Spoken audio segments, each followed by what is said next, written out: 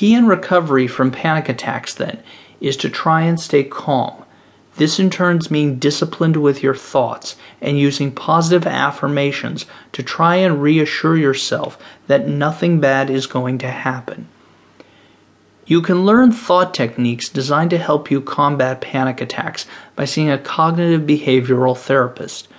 These are therapists that provide thinking tools which can help you know what to do during a panic as well as during phobic responses and a number of other situations.